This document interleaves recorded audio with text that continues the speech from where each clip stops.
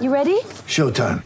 On May 3rd, summer starts with The Fall Guy. Let's do it later. Let's drink a spicy margarita. Make some bad decisions. Yes!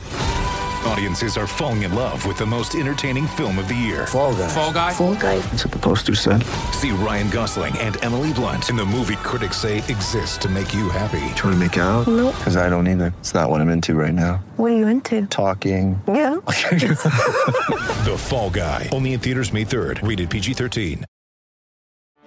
Get ready for the greatest roast of all time. The Roast of Tom Brady. A Netflix live event happening May 5th.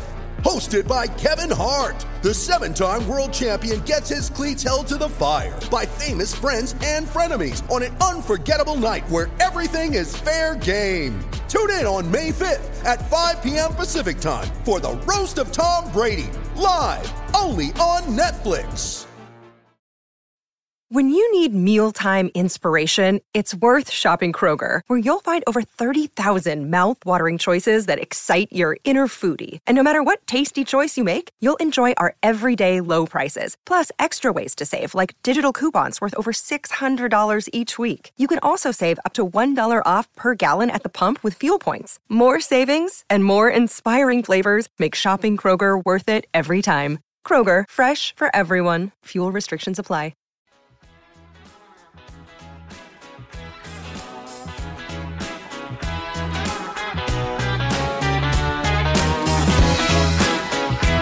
Hello and welcome to the Wisdom Cricket Weekly podcast. Yas Rana has been rested and /all rotated, so you have to make do with me as your host. And I'm joined by former England batsman Mark Butcher, WCM editor-in-chief Phil Walker and Wisdom.com feature editor Taha Hashim to preview the England-New Zealand tests and look back on another brilliant round of the County Championship as well as the start of the Rachel Hayhoe-Flint Trophy. We're going to start with a question from one of our listeners.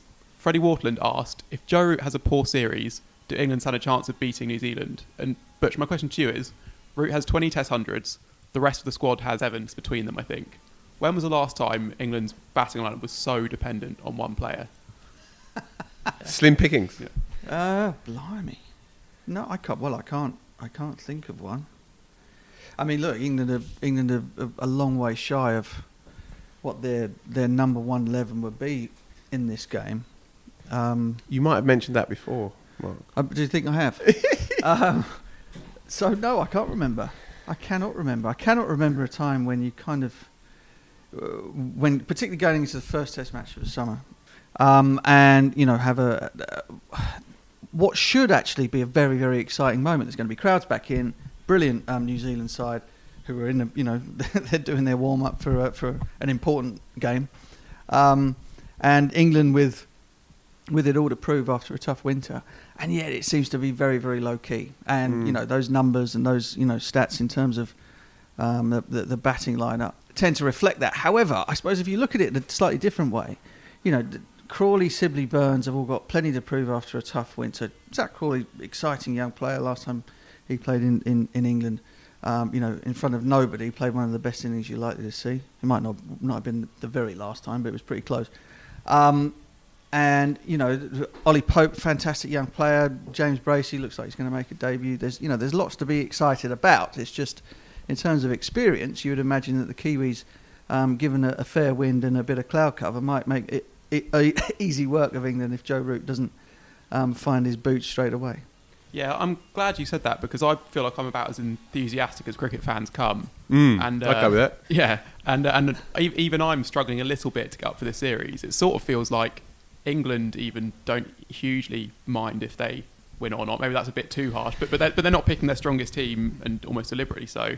And it's just a warm up for New Zealand. And then even with the selection debates, if England pick Overton over Robinson tomorrow, say, I don't feel like that tells you anything about which of the two they think is better. So there's only limited fun to be had there. Do you agree with that, Phil? Are you not as excited as you otherwise would be for the first sort of that Lord's hum and the first? Well, I'm jaded at the best of times.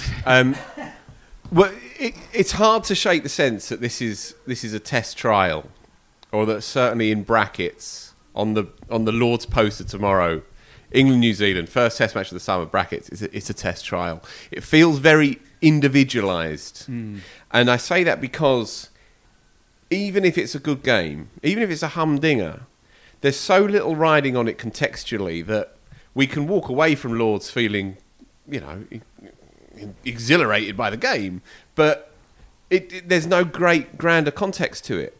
So then you end up watching the individuals. You watch the players, and as Mark says, there's a number of England players in this side that are either debuting or home debuting, or trying to resurrect their career, or trying to hold on to the start still of their career, still a nascent career for many of them.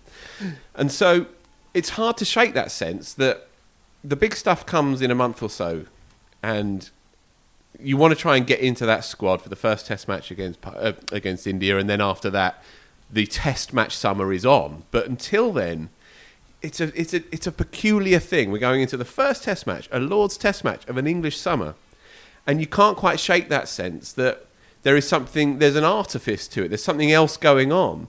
New Zealand, they'll want to win the game. Of course they will. So will England. But if you're Southey, for example, or Jameson, and you're in your second or third spell in the second innings, you wouldn't be human if you didn't have half an eye on that World Champs Test match in 2 or 3 weeks' time. So there is a peculiar absence of jeopardy and dramatic tension, I think, in this particular game. That said, in the end, a game always threatens to break out. And as Mark rightly said a couple of weeks ago, a Test match is a self-contained thing in and of itself. And I wouldn't be surprised if, for all of the sense of it being low-key, still something memorable can break out, because that is the beauty and the kind of the enigmatic element of a Test match. Mm-hmm. I'm still really excited. I mean, I am. I mean, if you look at the England team, so young.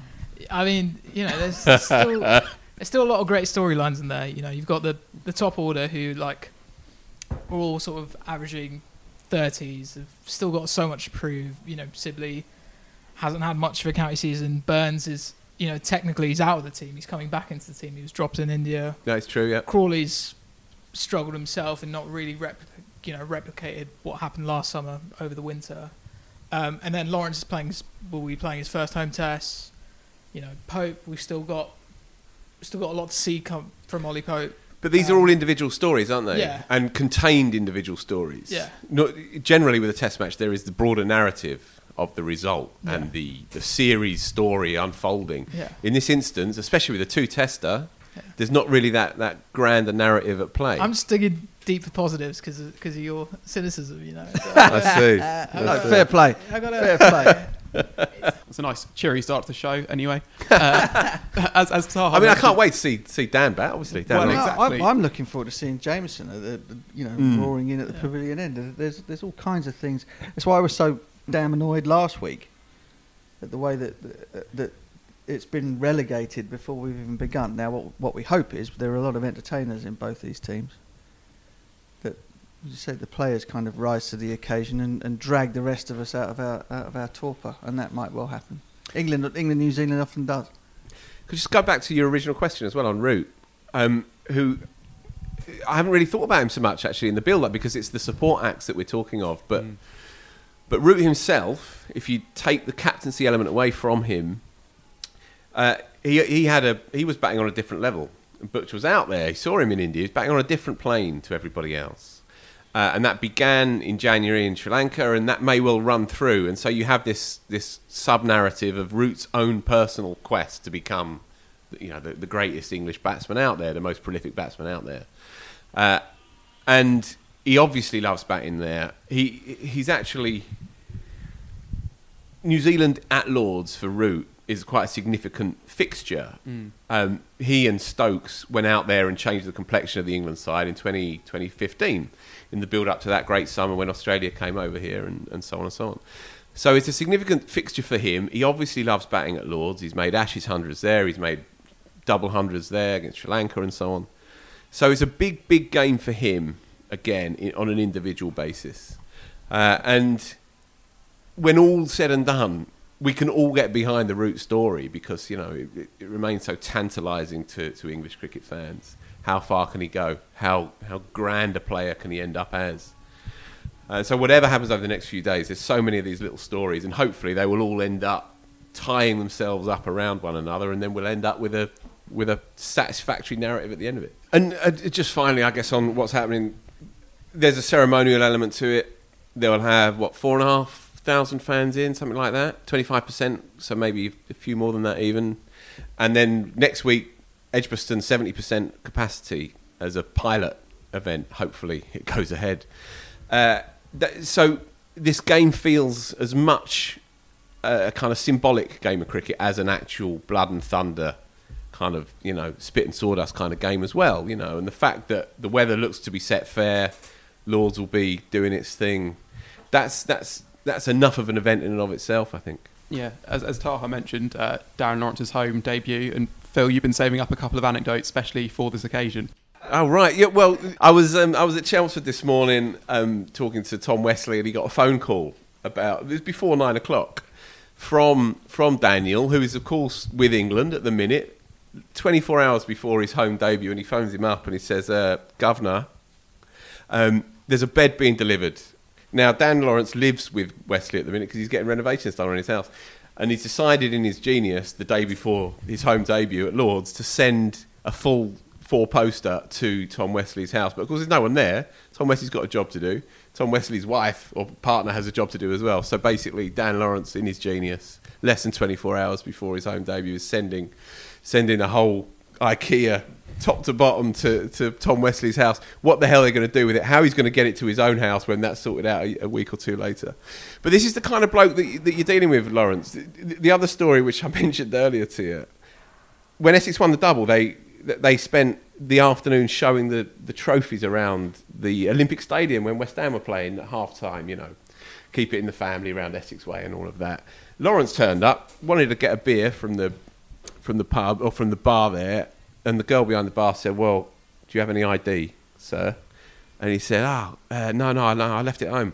And he goes, "Oh, hold on a minute." Got his phone out, got his Cricinfo profile up, showed the picture, showed the date, and got himself a beer. I mean, this is the kind of kid that you're dealing with here. This is why he is irresistible. If he gets a few tomorrow or this week, then the cat is out the bag, and he can very, very easily be quite a lovable figure in English cricket. People don't quite know yet. He got a few away from home, but a lot of people wouldn't have seen that. Now the eyes will be on him, and he's got a job to do. You can't deny your true nature, and as much as he'd probably like to keep it on the straight and narrow, these stories just follow him around. Ollie Robinson also looks a good bet to play. I'm not sure if you caught his press conference, but it was reasonably punchy for a guy yet to make his debut. He was talking basically about how he was going to work out Kane Williamson, big call, pulling him across the crease and then darting one back in, I think was the plan. Has he actually said that? Yeah. What's that Mike Tyson line? Everyone's got a plan until they get smashed in the mouth. Yeah. I'm not saying Kane Williamson is Mike Tyson, but you know what I'm saying. Down to third man. That's quite a call. Good luck to him, but he might be setting himself up a little bit there. But I mean, he's clearly bowling bloody well, as is his competition for a place, Craig Overton. Robinson spoke to Wisden Cricket Monthly magazine editor Joe Harmon for the upcoming issue of the mag. Here's a snippet from that chat. I spoke to Ben Brown a couple of days ago. He's obviously seen a lot of you over the last few years. It's a bit of a cliche when it comes to seamers, but he did say that the extra yard of pace that you put on has made all the difference over the last couple of years, adding to the skills you've already had. Do you think that's a fair assessment? And how have you been able to find that extra yard, if you do agree with that?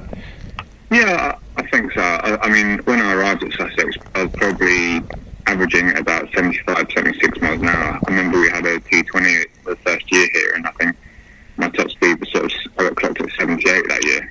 Right. 3 years later, I played T20, and I think I got clocked at about 84.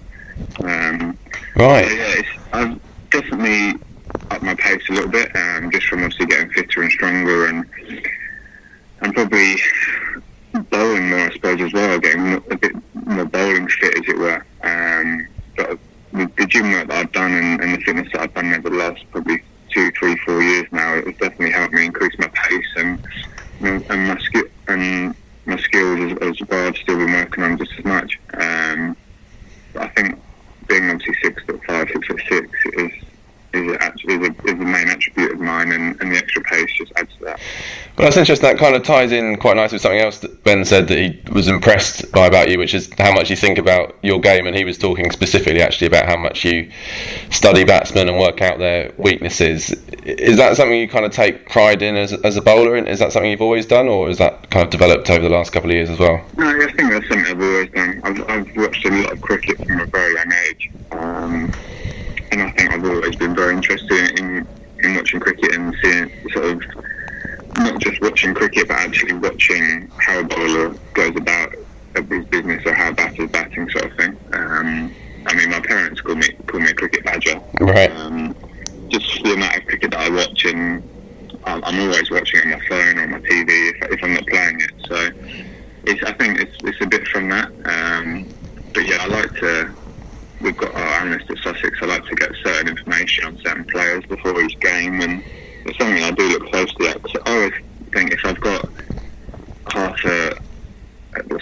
if I've got one step, if I'm one step ahead of the batter before we even play the game, then obviously I'm winning already. So yeah, it is something that I look at quite a lot before games, and obviously from that, I think it helps me bowl from that as well, because I work out how I'm going to get them out before I start bowling, and so there's a little bit of visualisation, I suppose, as well.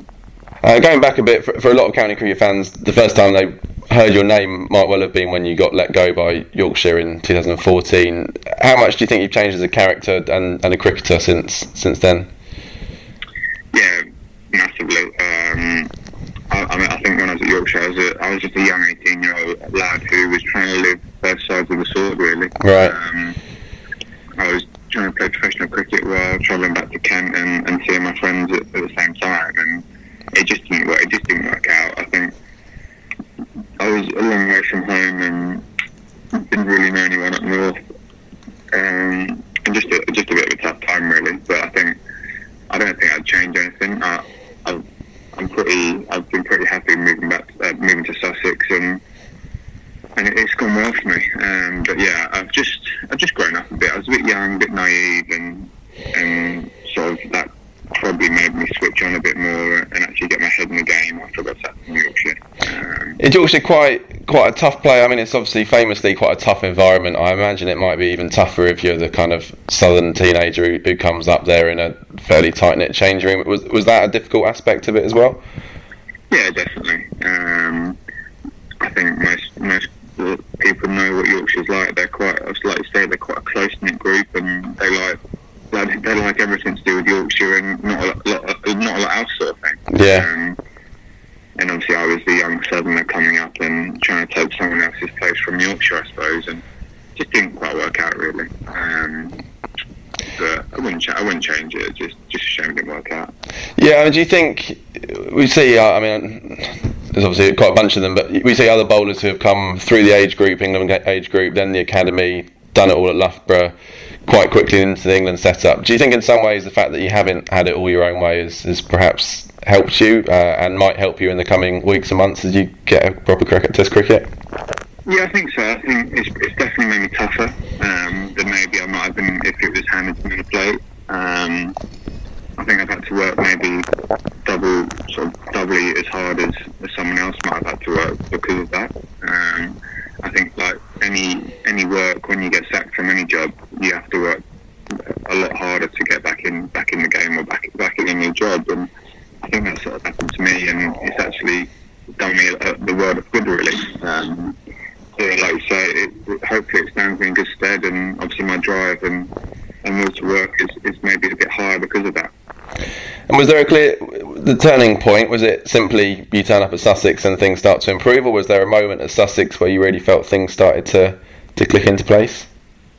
It was probably the winter after I got sacked from Yorkshire. I went to Hampshire, and I think a couple of weeks after this trial for a game, got injured at the first game, and sort of had enough, really. I planned to take the whole winter off and not play any cricket at all. Right. And after about 6-8 weeks, I remember saying to my dad, sort of, feel like I'm missing it here, and feel like I do still want to be a professional cricketer. And I think that short period away from the game and not being on any academy or any staff, and for the first time probably in my career,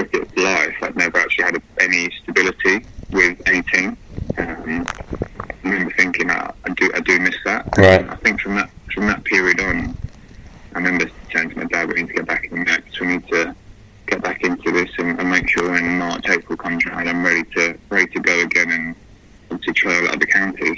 So that winter, we picked up the indoor school in Kent, in Thanet, twice a week, 3 times a week, and I bowled, batted against the machine, and just trained on my own really for a few months. But I think that period where I wasn't playing cricket for anyone or not connected to any counties was probably the turning point when I realised that I was still to be a professional cricketer. So on England's team, the suggestion is they'll go with 4 bowlers rather than 5 as they have recently. And given that Root and Lawrence will be in the top 6, they might well go in without Jack Leach. Tahar, are you comfortable with that?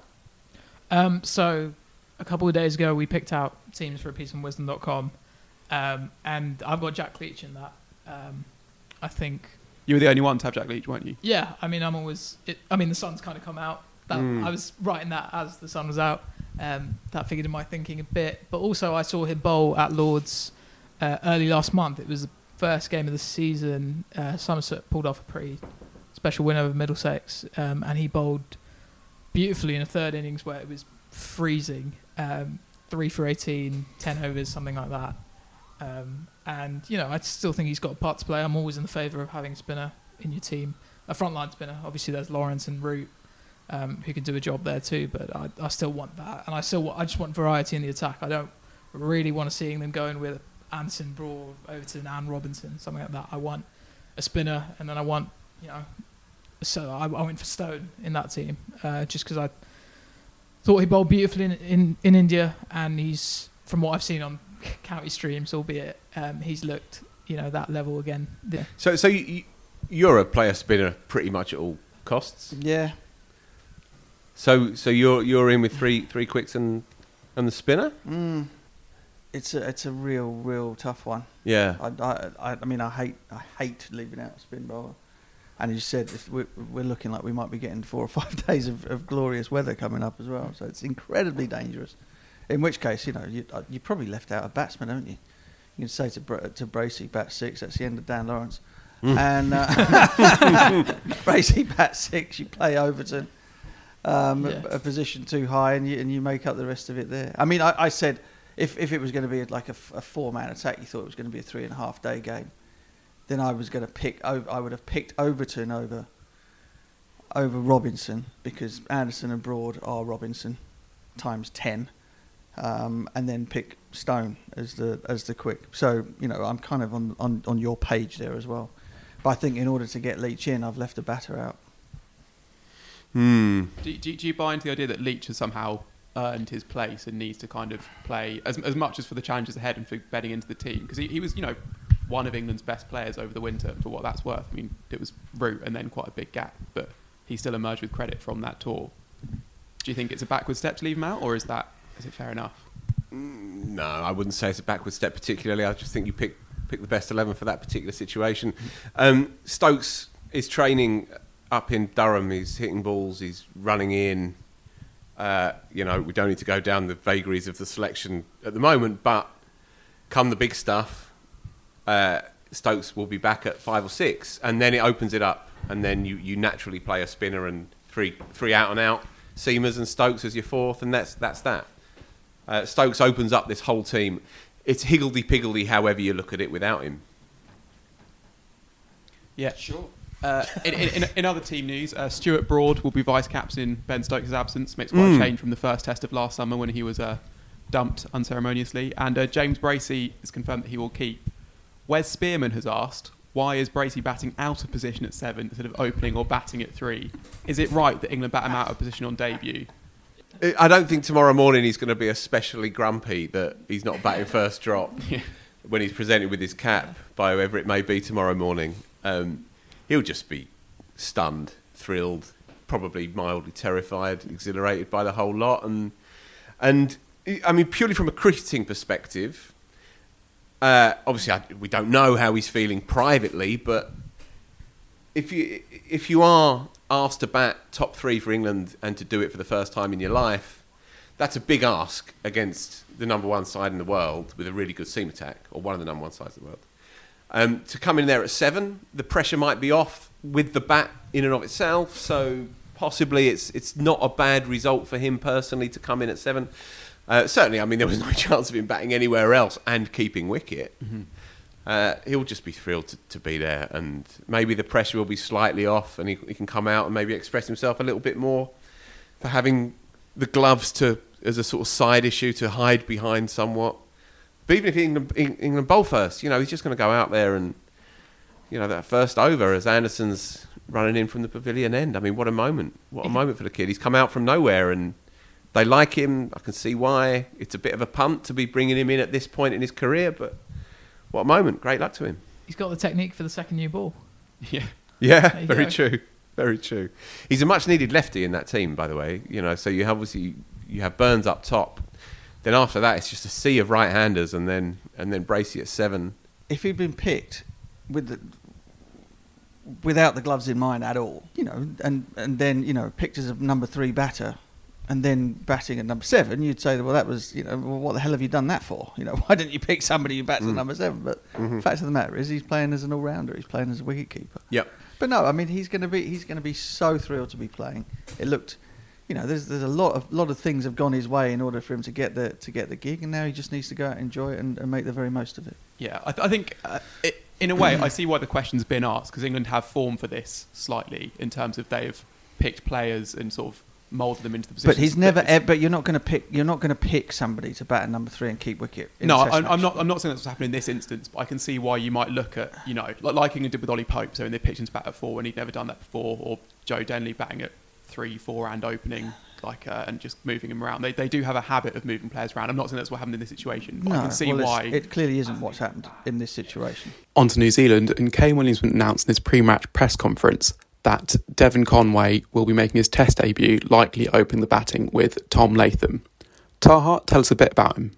Yeah, I mean, with Devon Conway, it's all about the numbers. If you look at, so he qualified to play for New Zealand last August. He's originally from South Africa, came over in 2017 to New Zealand. So made his debut the last New Zealand summer. Played 3 ODIs, averages 75. That's just 3 ODIs, but then 11 T20I innings, averaged just under 60. So Test cricket's sort of just the natural progression for him now. And then he's been phenomenal in domestic cricket in general, but red ball cricket as well. He averages 66.25 for Wellington after 22 first class games. So he's kind of New Zealand's shiny new toy right now. And what a time to sort of get into that team, because it's a team that's, we've seen it over the last year. It's a perfect team to come into if you're a new guy. The way Jameson's come in, he's learning under Bolt, Southey, Wagner, the best there's been, and with Conway he'll go into a New Zealand team that was number 1 in the world at the start of this year. As you say, I mean, I've seen a bit of him in pyjama cricket and his box office. New Zealand have often been very good cricket teams, and they've often been quite watchable teams, but they've not been edge of your seat cricket teams. But if they've found one here and a top order bat to boot, and they can bring him in, and you have Jameson, who's a bit of a phenomenon. He's 7 foot plenty and all of that, and devastating to face, you'd imagine. And then, of course, you have these pedigree new ball bowlers, albeit Bolt isn't playing tomorrow. Then, of course, you're the genius at 3 in Williamson. So that suddenly becomes a team not only that is good and punches above its weight and all of those cliches that attach themselves to New Zealand, but also a team that you want to get down and watch. Yeah, and I feel like I don't think New Zealand have had this kind of selection debate in the past. It's like usually they're a team trying to sort of fill out that 11, and so Conway in another era, he qualified last August. He could have technically, I guess, played Test cricket, already. But just the state of that team already, it's like he's had to bide his time, and now could be the chance. It's not even a nail-on certainty, Yeah, that's what the other selection debates are pretty much. So they've got a choice between Colin de Grandhomme or Daryl Mitchell for the all-rounder spot. I don't know if you've seen Colin's mullet, but go and check out if you haven't. But he didn't play with the Winter; he was injured, and Daryl Mitchell staked a claim, got 100. So interesting. And then they also have a question over: do they play a spinner? I guess Mitch Santner is there. It's probably their first choice, and I guess he's a left armour, so with all those right-handers, that could bring him into the game, I guess. Yeah, possibly. And Trent Bolt is unavailable, but they've got Matt Henry ready to step in, and already those 3 other seamers. So finally, let's do some predictions. Phil, it's 2-0 for me. 1-1. Yeah. Well, always a two-tester with England, New Zealand. Always 1-1, no matter who it is. Yeah. Actually, you know what? Yesterday, or this morning, it might have been. 12 years ago, I retired now. For the first time, I had a little twinge of, you know what? Net session, day before Test match. Quite fancy that today. Just nice day. Who are you, Mark? Nice day. I thought I knew you reasonably nice well. Day. No, I just had that sort of, remembering. Is that because you were at Legoland today? Remembering what I think that's probably what it was. Yeah, remembering what the morning before a Test match at Lords was like. It was always I always enjoyed that, the build up to those. Yeah. So hang on, where were we? Predictions. I honestly don't know. I'm going to go for a 1-1 as well. I mean, England tend not to lose at home, no matter what they're kind of doing with their team and whatever problems are going on. They're really testing the theory. But they're testing the theory, but the whole however many rounds we've had, 7-8 rounds of county championship cricket, guys are kind of in tune. New Zealand have been looking at hotel rooms in quarantine for God knows how long, so it might be difficult for them to come flying out the blocks in this first test. You said 2-0, but you didn't say. I said New Zealand, yeah. Oh, New Zealand 2-0. He always bets against England. Okay. He's a hipster. He always bets against England. Well, I'm going 1-1. Lovely. Did they announce the World Test champs that in the event of a draw, the championship will be shared? Yes. Which will we coming to this later? Or? I was going to mention it. We weren't going to discuss it, but it feels like it essentially guarantees that New Zealand will dominate the game. No boundary count. Smash the boundary count and still end up with a shared title. Exactly, that's what I was thinking. The World Test Championship final and the Bob Willis Trophy final should be timeless. That's there we go. Essentially, yeah. 6 days. If you can't get a result in 6 days, no one deserves to win. Throw a rest day in. A barbecue. Another barbecue at Beefy's. Let's have a whole week. I'd like the idea of not sharing the trophy but saying neither of you deserve to win this. No, go away and have a good think about your actions. Lovely. So on to county cricket, and it's been another cracking round of fixtures. There were 3 games that went deep into the final session, and we'll start with Taha's moment of the week. Yeah, it was Saqib Mahmood bowling Lancashire to victory. I was quite shocked today to see that. So he picked up a fifer in the final innings. It was like a sort of last gasp type of win, and it was his first class fifer, which was a bit of a surprise because he wasn't far off playing Test cricket a couple of years ago. He was in the squad for the New Zealand tour, and he's almost sort of, I guess, not fallen off the radar. I think he's been in squads over the last year or two, played a handful of one-day games, but he's not in the Archer, Wood, Stone category right now. He's not one of the first-class titans like Overton and Robinson, but he's a heck of a bowler, and I'd almost sort of forgotten about him in a way, but he's had a pretty good 2021 so far, actually, leading wicket taker in the PSL before that got canned.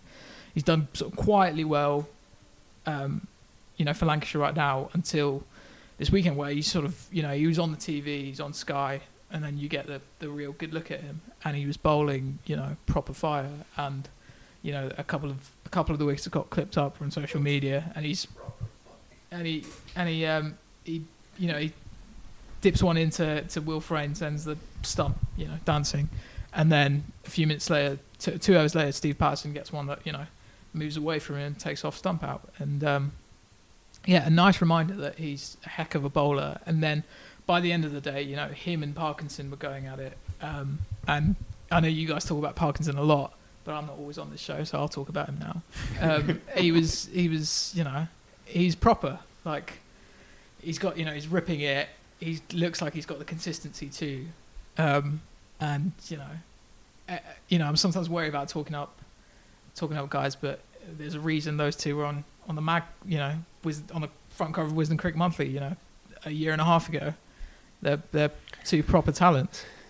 Yeah, I did those interviews. Mahmood in particular, really, really smart, sort of cerebral kind of cricketer. Thinks deeply about his bowling. Technically brilliant. Got a bit of reverse on the final day there as well at Old Trafford. He's already a really good one-day bowler, a good white ball bowler, and England like him, and he's made his debut, I think, in both forms for England in white ball cricket. As you say, he's got a few to jump over in red ball cricket, but we don't have to talk about people in those terms. You know, just taking the new ball for Lancashire, who are now top of their group. Yeah, that's true. I backed them at the start of the season. Yeah. Only unbeaten team in the country still. Is that right? Mm-hmm. Yeah. Yeah, I think sort of 3 or 4 wins from 7 and so on. And it was apt that the two of them saw it off. You know, obviously a huge game, both teams at the top as well. And with the extra points for a draw now, it had a lot riding on that final day. For Parkinson to be there at the end as well, alongside Mahmood, you know, appropriate that those two saw it off. I also gathered that Bumble put Parkinson in his all-time Lancashire 11. Or at least of the last 50 or a bit more years, yeah. Right. It was from the time that Bumble started playing, wasn't it? So 65, I think. Okay. Yeah. Okay. Yeah. That's big props. You know, and I know Bumble fancies it sometimes, but, you know, he wouldn't have done that without due consideration, you know. Over Flat Jack Simmons? Flat Jack, of course, yeah. No, it's really, really good to see. Look, let's just leave the Parkinson story to one side because we all get far too carried away with it, you know. But yeah, fair play to Lancs. They're looking like a really good side. And we don't want to talk about the Mahmood England question, the test question. I mean, because it was proper reverse swing, which is something that is valuable. It's just so many to overcome, and England like to silo cricketers. I think, you know, he will play a lot. Or certainly will play more for England in white ball cricket. Red ball still takes a bit of a leap of faith, I think. He's not absolute exocet Mark Wood pace, and he doesn't have the frame and the height, the trajectory of the other lads that you've mentioned, you know, Robinson, Stone, etc. So he's somewhere in between. But in white ball cricket, if you can get it going as well a little bit in those middle overs, and he does have that very quick arm, then there's a career there for him, definitely. Yeah. There are going to be 2 very large vacancies at some point within the next 2 years, maybe shorter time period than that. True. So very handy to have somebody who has that sort of skill, because, you know, often we're talking about players with pace or players that can bat a bit or players who can do a bit of this and the other. There aren't as many guys knocking around who have the skill that somebody like Ollie Robinson looks to have.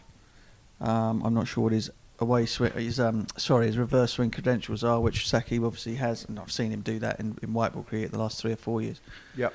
So there is another guy with another set of who's highly skillful, but they're in a different way to somebody like Ollie Robinson. And, you know, the 2 boys can't go on forever, so more power to him. Yep, fair point. I mean, he's a slightly different bowler to anyone else England have, right? He's more of a slingy guy, you know, and he's more of somebody that you would want in, you know, playing in Pakistan or playing with a kookaburra ball in Australia or something like that. He's not going to be running in and making the ball jag sideways. You know, as the guys who have so much enjoyed bowling early season here do. So you're absolutely right. Do something different. He might end up with the Dean Headley distinction of sort of being first name on the team sheet when it's flat as all hell and 50 degrees in Adelaide, but being left out on the green nibbly ones, you know. But, you know, you need bowlers who can do all these things. Just a brief thing on him. I just remembered from the interview that I did, he's the first bowler that I've ever heard say that he has a different action for red ball and white ball cricket. I don't know, you might have heard that, Mark, from certain bowlers, but to me it was news. And different run-up too, right? A step longer? Different run-up, half a step longer, resulting in a longer delivery stride. And his belief was that with red ball cricket, where he's trying to hold the line and get a little bit of a way swing, a shorter delivery stride keeps better control in his action, and the wrist, therefore, is in a better position to keep that line, that sort of 4th, 5th stump, off-stump line. Whereas in white ball cricket, when he's trying to hit the pads, he's trying to get a bit of reverse, he believes that a longer stretch just changes the trajectory of his arm, trajectory of that angle gets a little lower, bit. Yeah, it gets lower, therefore a bit promotes more. it going in. As, you know, well, Wacker used to do exactly that. So he had a different... The older the ball got, the lower his arm would get. You know, he'd try and get over the top, try and get a bit of outswing going with the new ball. Then with the old ball, he'd get longer and lower. Yeah. Nasty. And make it knock your toes off. Just he came up with that himself. This wasn't a coach idea. It was trial and error from the lad himself. You know, just a little glimpse into how he goes about his cricket. He's an impressive and interesting kid. But yeah, that was a great performance from Lancashire, as mentioned. There were runs from Keaton Jennings and Josh Bohannon, who now averages 46 in first-class cricket, which is pretty good going. Tom Bailey took 3 for 6 in 14 overs in the first innings, which is also pretty good going. And Danny Lamb made 61 on the same day as his sister Emma was making 100 in the Rachel Hayhoe Flint Trophy. They're brother and sister? Yeah. I didn't know that. The Lambs. Elsewhere, Surrey beat Gloucestershire by an innings. Hashim Amla, standing as captain, made a big 100. Dan Moriarty claimed his 4th first-class 5-wicket haul, which, considering he's only bowled in 6 first-class innings, is pretty good going. And, Have you seen much of him, Mark? Moriarty? Only really in white ball cricket, but he's spoken very highly of They him like him around here. there, yeah. I mean, he took eight wickets in the match, and Verdi took 7. Yeah.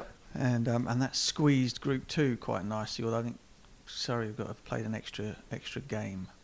Yeah, but I think if they win all of their remaining games, then indeed, they're well in the mix. So that's squeezed that one out. I mean, the only one that is a runaway at the moment is Lancs, isn't it?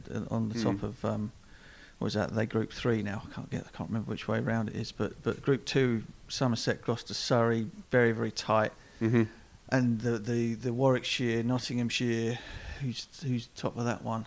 Well, Essex are top, but they played one game more. Is tight as you like, and as you say, Essex have only got 2 games left, so the other 2 are breathing right down their neck. So I mean, it's gonna come to a ripe old finish, which is very nice. It's great.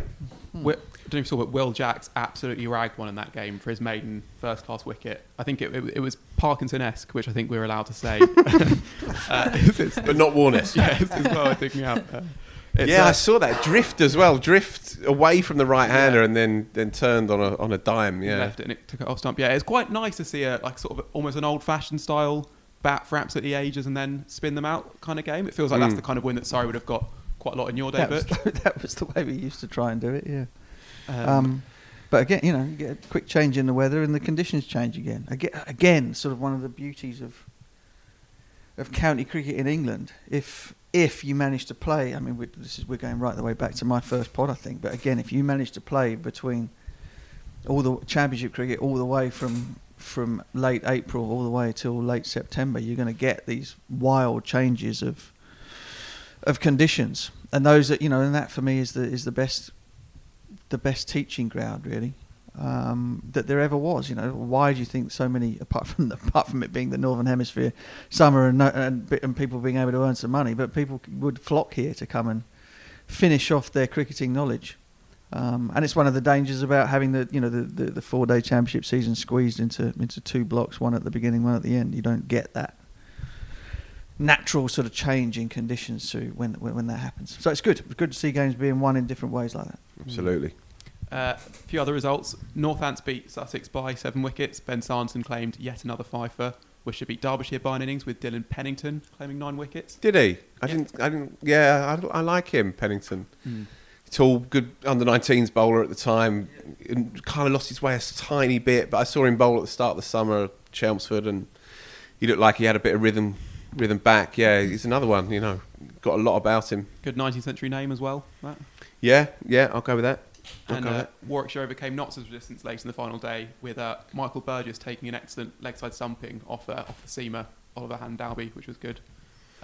Phil, your moment of the week. Well, from that group, as Butch says, it's wide open in the Notts, Warwickshire, Essex group, and Durham as well, right in the mix. And Essex went up to Durham and misfired again with the bat in the first innings, but they were saved by this lad, Michael Pepper, who I've heard quite a lot about in the second team. He captains the 2s at Essex. He played 3 first-class games for a highest score of about 22 before that spread over the last 4 years. He's a youngish lad, and he came in at 4, replacing Lawrence. Essex were 2 for nothing, pretty much, on overcast morning. Durham's excellent seam attack, and he hit a really nice 90-odd, and I think the next highest score in the innings was 20... No, I've got it here, actually. 28 was the next highest score in the innings. Essex crept up to 180, and then they're seamers, and they are formidable. With Sam Cook, who I mention, it seems, every week. He just doesn't bowl a bad ball. Then they rolled Durham, first innings lead of 80-odd, and were able to win the game in the end quite comfortably. But that was a 6-pointer. If Essex had gone down, then their race would have been run, I think. Durham still have a bit to play with. But yeah, that group is solidifying the quality of this particular system, I think, because 4 of the 6, in fact 5 of the 6, because with Worcester winning, Worcester have won 1 game in 7, but they can still, with a strong run, they can even nick that final slot as well. The top 2, of course, go from the 6. There's only really Derbyshire who aren't really featuring in that group. Now, this is great. We've cried out for context in 4-day cricket and county championship for a long, long time, and now we have it. It's great. Yeah, and that's actually something you can only really test by playing through a season in a new format, I think. Like, you have no idea before you start out if there's going to be, loads of absolute thumpings, and actually the top 2 emerge pretty early on, then it feels like a bit of a dud. But it's just utterly borne out, the system, that, you've got, as you say, every group is so close. There's in Group 1, there's 13 points between first and fourth. Group 2 is the same. Group 3, you got Lancs far and away, but then 2 points between Yorkshire and Northampton, second and third. So, and again, it's shown in the numbers. I saw Lancashire tweeted the streaming numbers for the Roses game, which were through the roof compared to all other years where they've been running the streams, and earlier in the season as well. So, the story is out there, and people are starting to get behind it. The death knell of 4-day cricket has been prematurely rung for many, many times, and we're seeing it again here. It's arguably been more engagement in this year's competition than there has been in many, many years. Stream it and they will come. Indeed. But should we come to your moment of the week then? Well, I was gonna go for Leicester turning over Middlesex, but I've decided against it because I've just remembered that extraordinary 143 run partnership to win a match for Alnby in the Lincolnshire League between Harry and Aaron Brindle. Lovely. Lots of all those stories in club cricket and stuff about guys having a game with their old man and stuff. Yeah. The father and son. I just had my kit in the boot and somebody didn't turn up and I got a game. But this is very similar, except for the fact that they batted together, put on 143 runs, and how many people can say they did that with their mum? Yeah, beautiful. That's pretty cool. Nice. That wins on the moment of the week competition. Probably is a bit better than Marcus Harris making 180. But I suppose we should talk about that a little bit, which was look, whatever rocks your boat. It's just Middlesex throwing it away again, as that's kind of become their habit recently. I mean, sounds a bit harsh to say, and obviously Leicester did play well, but they were setting 300 and plenty, and there's no team better at the moment at finding a way to lose from seemingly impregnable positions. Mark Colin Atkin also made 120 odd, and they were 300 for 2, I think, on that day. Is that right, Taha? That Middlesex bowling attack was very young.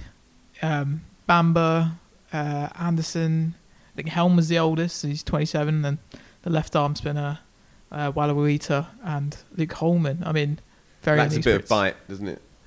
Yeah, I mean, they're just having a... Yeah, I mean, but the thing is that their bowling's been the strong point of the season. Bamber's been their best bowler, but it's just the batting that hasn't clicked, and it looked like it might have clicked here at the Oval last week against Surrey. Hanscom finally getting runs, Gubbins getting a ton, and it was like if they could maybe have pulled off the win there, that was like, this is maybe a turning point, but they are just having a bit of a stinker. I mean, I've been at Lords for quite a few of pretty much all their home games this season, and it's just like Gubbins looks a class apart, but he's had the odd good score, but that batting lineup is really lacking bite, and then you have the bowling lineup not performing in the last game basically. So yeah, because you've written before sort of about like looking kind of under the surface at what's been going on in Middlesex, what they should think, because it's been a poor few years, but it does at this point when it's been this long, you do kind of wonder if it is just a personnel thing. Basically, you look down that batting lineup and there's no one you'd count there as like a banker. They're all like averaging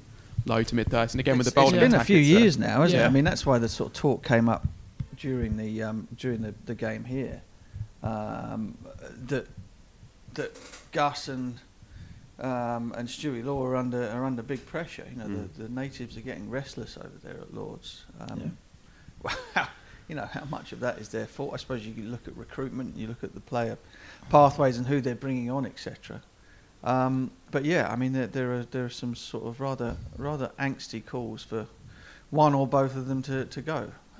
There was stuff off the pitch as well, wasn't there? Milan left without too many Christmas cards, and him and sort of Nick Compton beforehand. To the back end of Nick Compton's time, they didn't get on, and they've lacked that kind of pivotal figure, I think, to tie the whole thing together. And when you give a county captaincy to an Australian overseas player and not whisper it a pedigree Australian player, then that is a big risk. That is a big risk. You know, we've seen better players than Peter Handscomb, with all due respect, struggling to make runs in the early part of English season.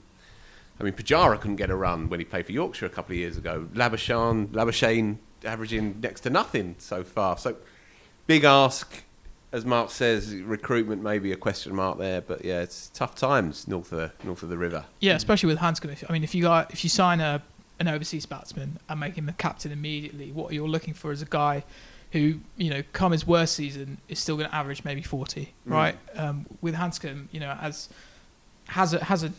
doesn't have a bad Test record under him. Has played Test cricket for Australia, you know, and scored Test centuries. But when he's actually played county cricket, he doesn't have he's played for Gloucester, Durham. Doesn't have a really Yorkshire. I think, you know, he doesn't have a record to really speak of in glowing terms. And to just give him the captaincy I think it seems a big ask. And he's, you know, he did batted well last week, but I just don't see him being the guy who's going to average 50 year on year. I think it's a massive really tough ask indictment of a club the size of Middlesex. That they don't have anyone else. That you're having to ship in a captain of that club. Yep. From overseas, whoever it is, actually. Surrey did it with Graham Smith. I remember saying to Stewie, I said, "You're absolutely mad." Not because Graham Smith wouldn't have been a great captain and a great player, but because he looked like he was about 3 stone overweight, and his ankle was knackered. Yeah, it lasted no more than a couple of weeks. I'm not a big fan of overseas captains anyway. Full stop. But anyway, there we go. Their problem. My moment of the week was from the Rachel Hare Flint Trophy, which got off to a blistering start on Saturday. It was Western Storm beating Thunder by 1 wicket off the last ball of the game, so literally as close as it can get. Shrubsole hit 6 not out to help them recover from 200 for 7 and 250 for 9, chasing 290. And the moment itself, when she hit the winning runs, was nice because it was I was in the Old Trafford press box, thought I'd head up there to watch Parkinson bowl and got a good 10 overs in. But for just a little bit, my attention was diverted to the YouTube stream of that game, as was basically everyone else in there, just gathered around a couple of laptops to see the final moments, which was nice. Yeah, well, look, the weather was good. 3 of the 4 games were brilliant finishes, tight finishes. 400s made on the first round of games as well, including Emma Lamb, as you mentioned. So yeah, impressive stuff. And the thing is, you want a range of players making big runs, not just your usual suspects, you know, because you can kind of look through a scorecard and half expect Heather or Tammy Beaumont or Nat Siver to be making big runs. But when it's the aspiring players as well, not just making 60s and 70s, but actually making proper significant hundreds, that's promising, I think. Yeah, Sophia Dunkley in particular is a really good young player. She made 100. Amy Jones is obviously a part of the system, but she's constantly one of those names that you're putting out there to have a defining year, to have a breakthrough season. And we've been saying that for probably a bit too long, really, about Amy Jones. But she's hit 200s in 2 games, including 163, 160 something, which I think is a record in the tournament.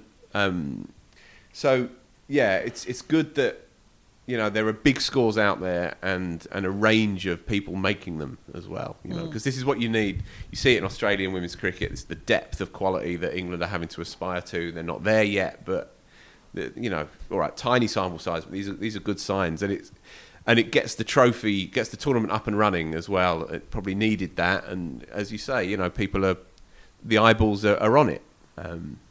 It's a big year for women's cricket because last year was, through no fault of their own, a washout. So it's good. It's good to see. Yeah, as you mentioned, big run chases there, weren't there? Yeah, well, the 290 odd one. Shrubbery getting the Western Storm over. The Shrub, 61 for 41 from her, chasing 295, and Sarah Glenn as well. She's an interesting cricketer. I mean, the first proper leggy that England women's side has had, and they need that desperately.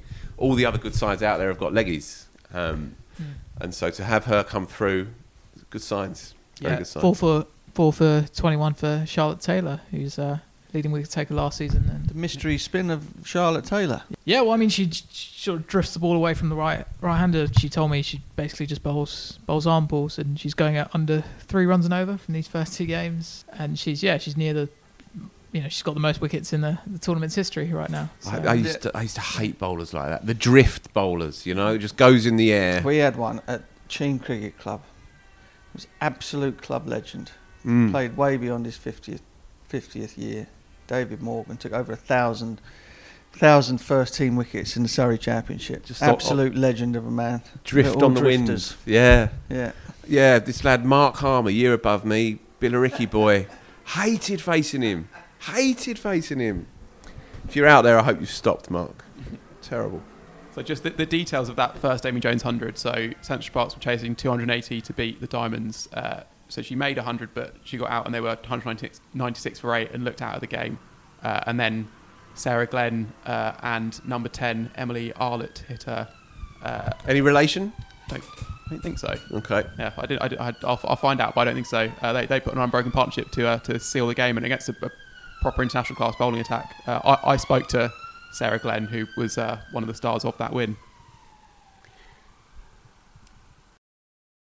Let's start with, would it have been about 4 p.m. on Saturday? You're 190 for 8 and Emily Arlott joins you in the middle. And you need, 90 to win against an attack with 5 England bowlers in it? What are you two discussing at that point? Well, to be honest, looking at the kind of conditions, and we needed, obviously, I think 8s and 9s, it was looking pretty tough. So we just said to play our positive options, just stay positive and not let kind of them knowing that international players put you off from their best shot. So we just kind of kept our plan simple, and then all of a sudden we got the rate down, so we just then again just kept it simple. Yeah, and I noticed, so it wasn't just the strike you were scoring, you scored 6 sixes and just the 1 4. Is your power game something you've been working on recently?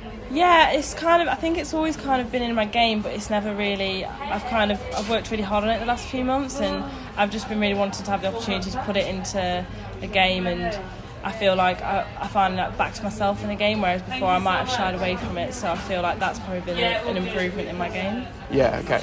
And that was part of a trend of high scores across the competition in general. What would you put that down to, do you think?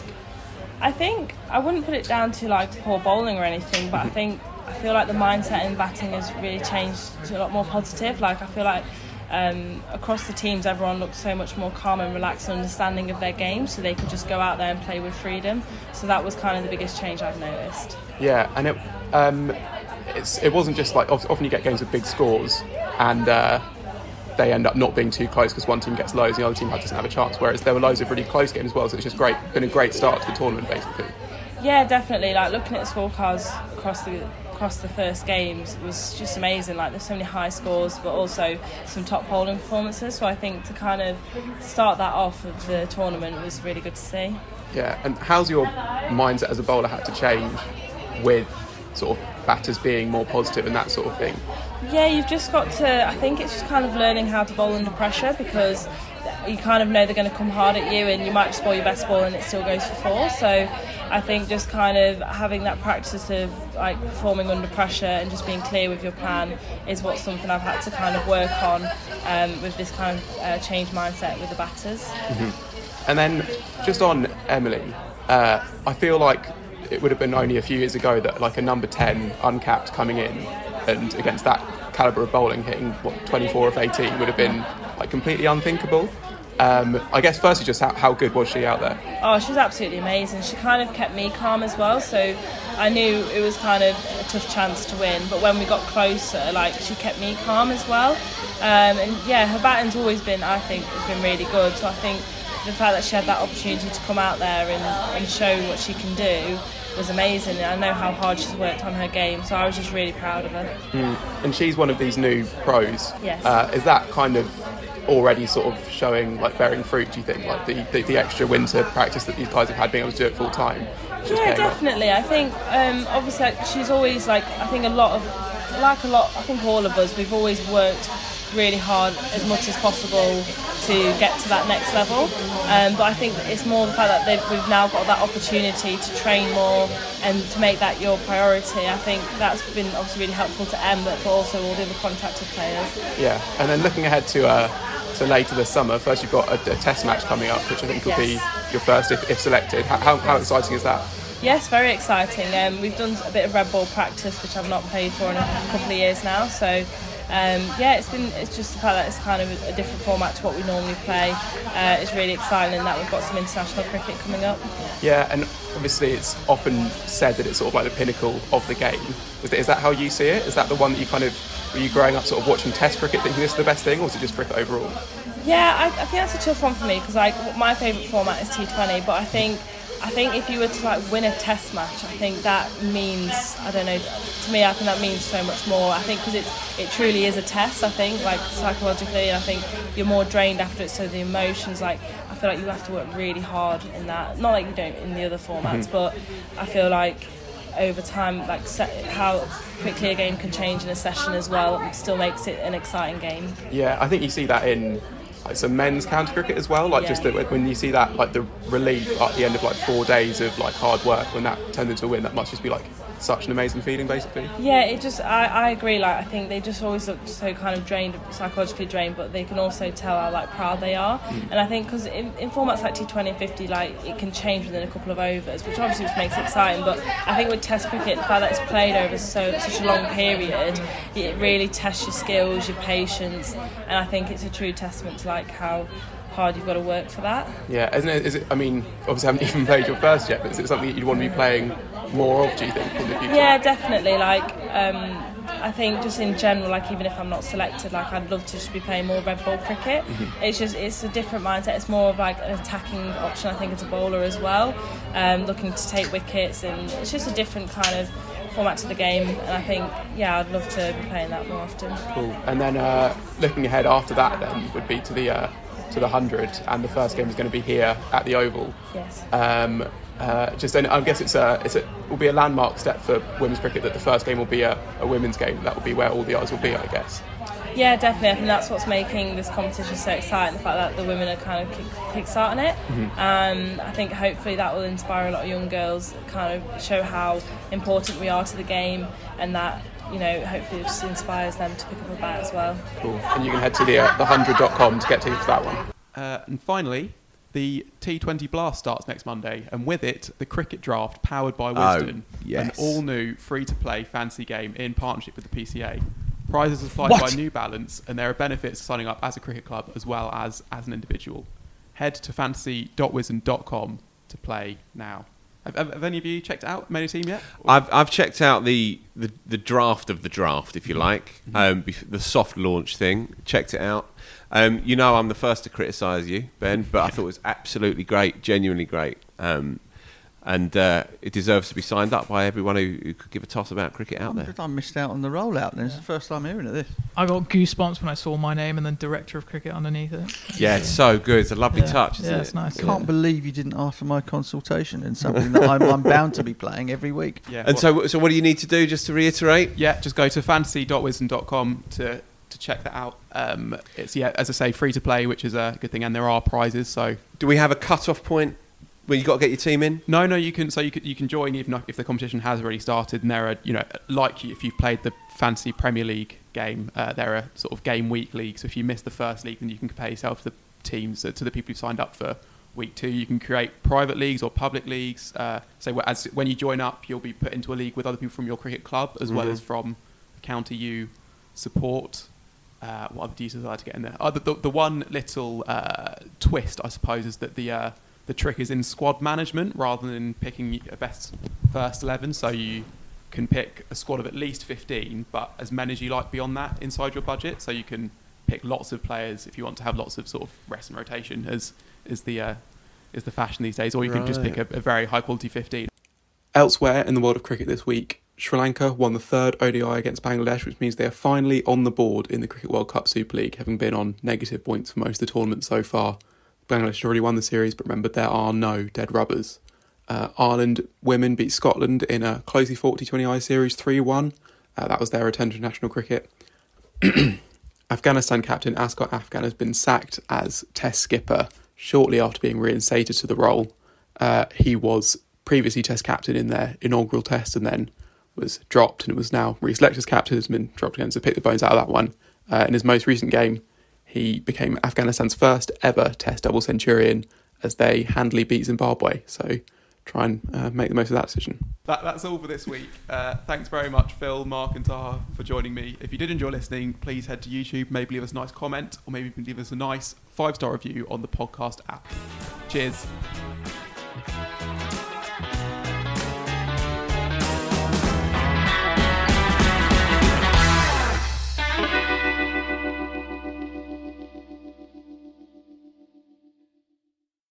Sports Social Podcast Network.